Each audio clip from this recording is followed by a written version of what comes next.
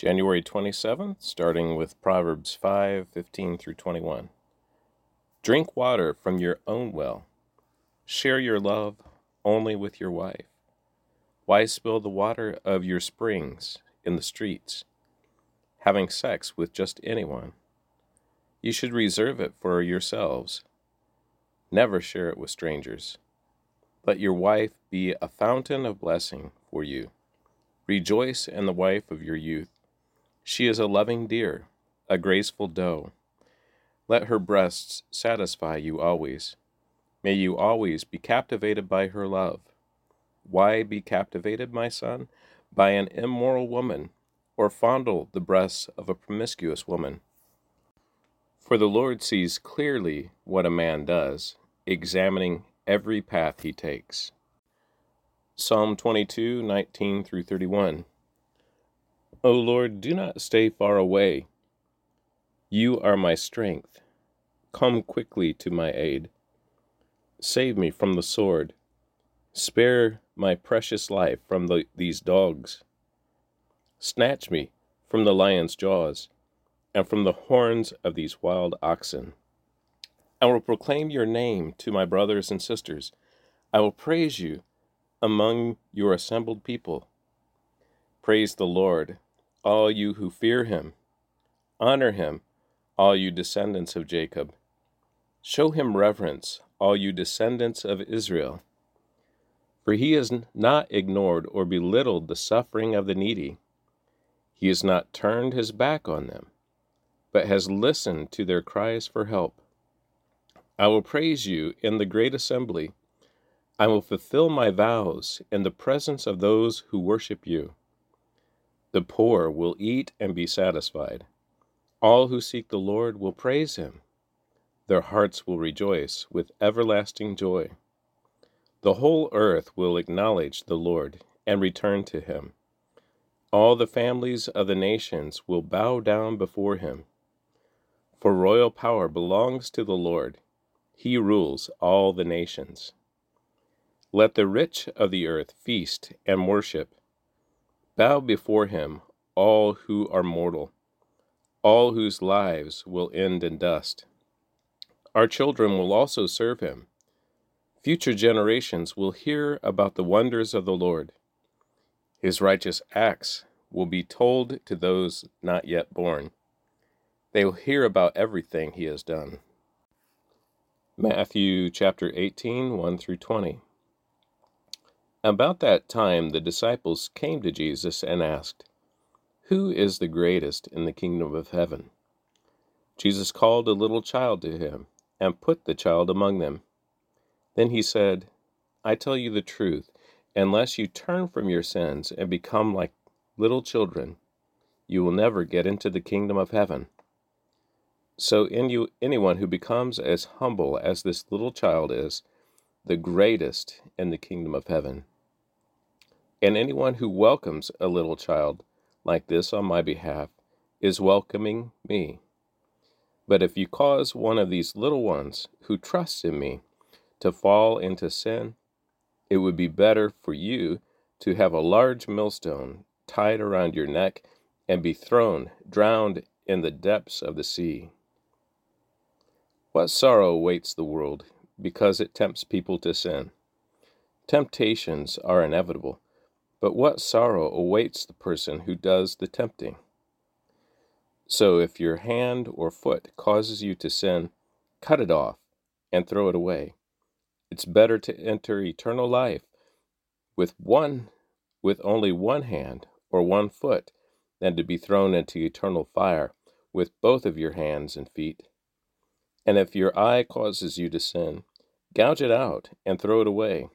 It's better to enter eternal life with only one eye than to have two eyes and to be thrown into the fire of hell.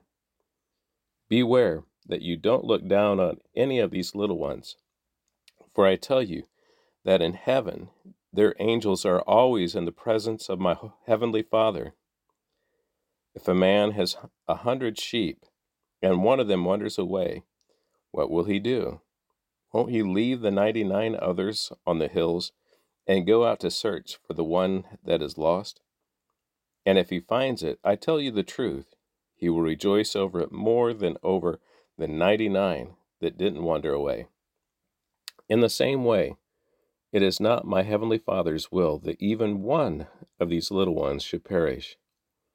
If another believer sins against you, go privately and point out the offense.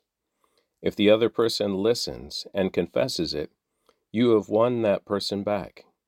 But if you are unsuccessful, take one or two others with you and go back again, so that everything you say may be confirmed by 2 or 3 witnesses. If the person still refuses to listen, take your case to the church. Then if he or she won't accept the church's decision, treat that person as a pagan or a corrupt tax collector. I tell you the truth, whatever you forbid on earth will be forbidden in heaven, and whatever you permit on earth will be permitted in heaven. I also tell you this, if 2 of you agree here on earth concerning anything you ask, my Father in heaven will do it for you. For where 2 or 3 gather together as my followers, I am there among them. Now Exodus chapter 4, verse 1 through chapter 5, verse 21. But Moses protested again. What if they won't believe me or listen to me? What if they say, the Lord never appeared to you? Then the Lord asked him, what is that in your hand? A shepherd's staff, Moses replied. Throw it down to the ground, the Lord told him. So Moses threw down the staff, and it turned into a snake. Moses jumped back. Then the Lord told him, reach out and grab its tail. So Moses reached out and grabbed it, and it turned back into a shepherd's staff in his hand. Perform this sign, the Lord told him. Then they will believe that the Lord, the God of their ancestors, the God of Abraham, the God of Isaac, and the God of Jacob, really has appeared to you. Then the Lord said to Moses, now put your hand inside your cloak. So Moses put his hand inside his cloak, and when he took it out again, his hand was white as snow, with a severe skin disease. Now put your hand back into your cloak, the Lord said. So Moses put his hand back in, and when he took it out again, it was as healthy as the rest of his body. The Lord said to Moses, if they do not believe you and are not convinced by the first miraculous sign, they will be convinced by the second sign. And if they don't believe you or listen to you after these 2 signs, then take some water from the Nile River and pour it out on the ground. When you do, the water from the Nile will turn to blood on the ground. But Moses pleaded with the Lord, O Lord, I'm not very good with words.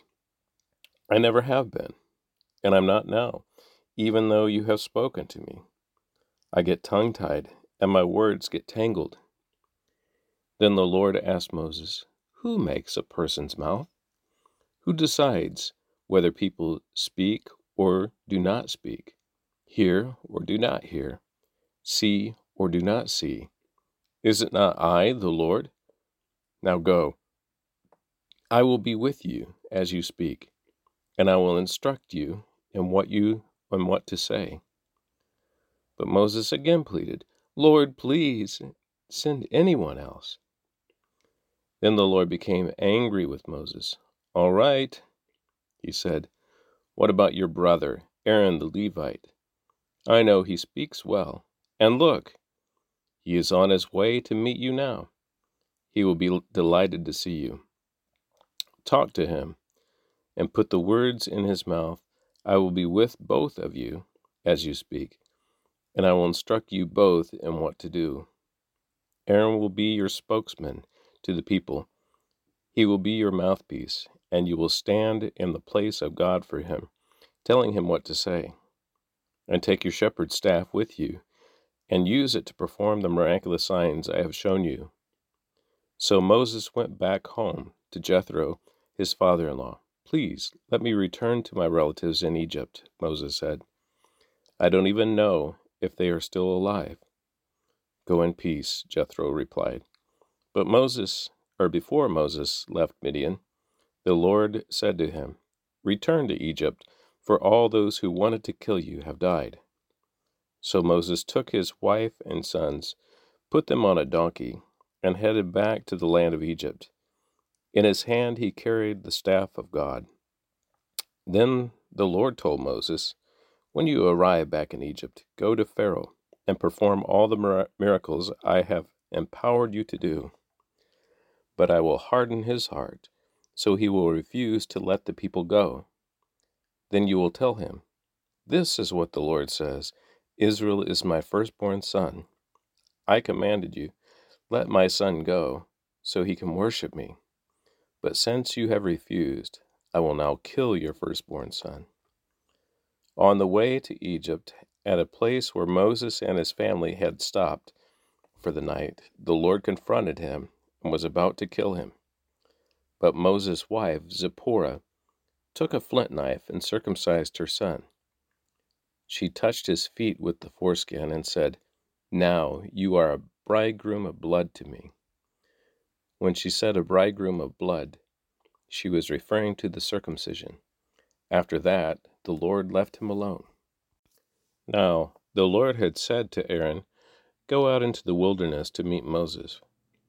So Aaron went and met Moses at the mountain of God, and he embraced him. Moses then told Aaron everything the Lord had commanded him to say, and he had told him about the miraculous signs the Lord had commanded him to perform.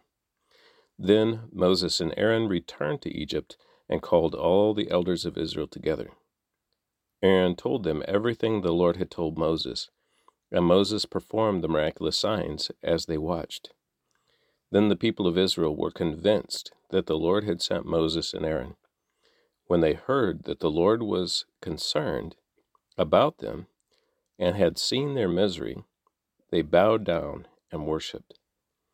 After this presentation to Israel's leaders, Moses and Aaron went and spoke to Pharaoh.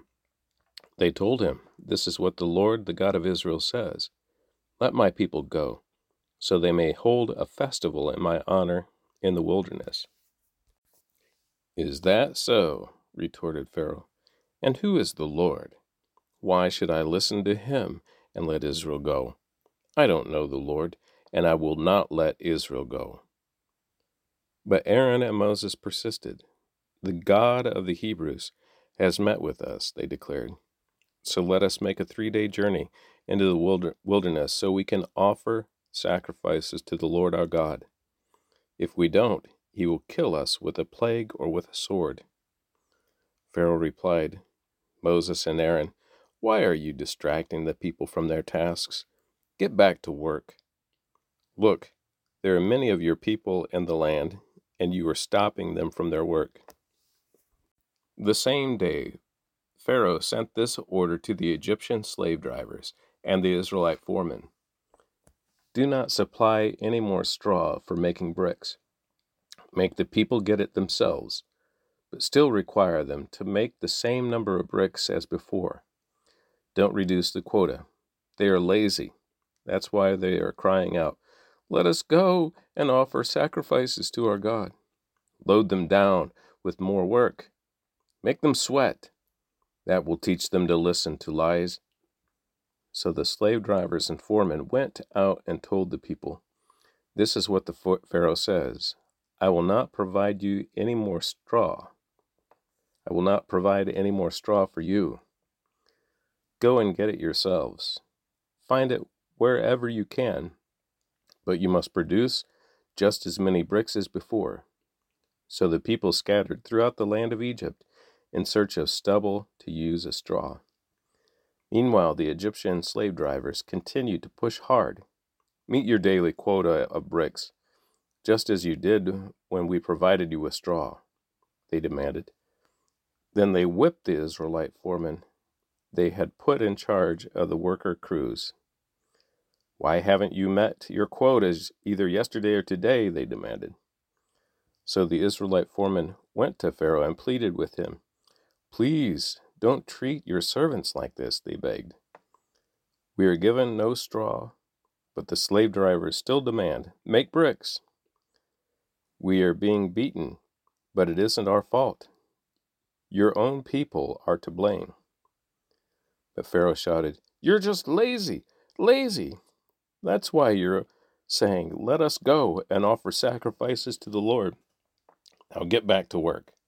No straw will be given to you, but you must still produce the full quota of bricks."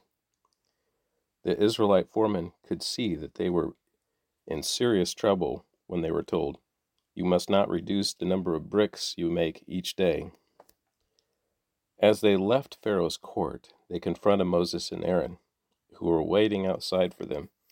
The foreman said to them, "May the Lord judge and punish you for making us stink before Pharaoh and his officials. You have put a sword into their hands, an excuse to kill us." And that's the conclusion of the reading of the Word for today, January 27th.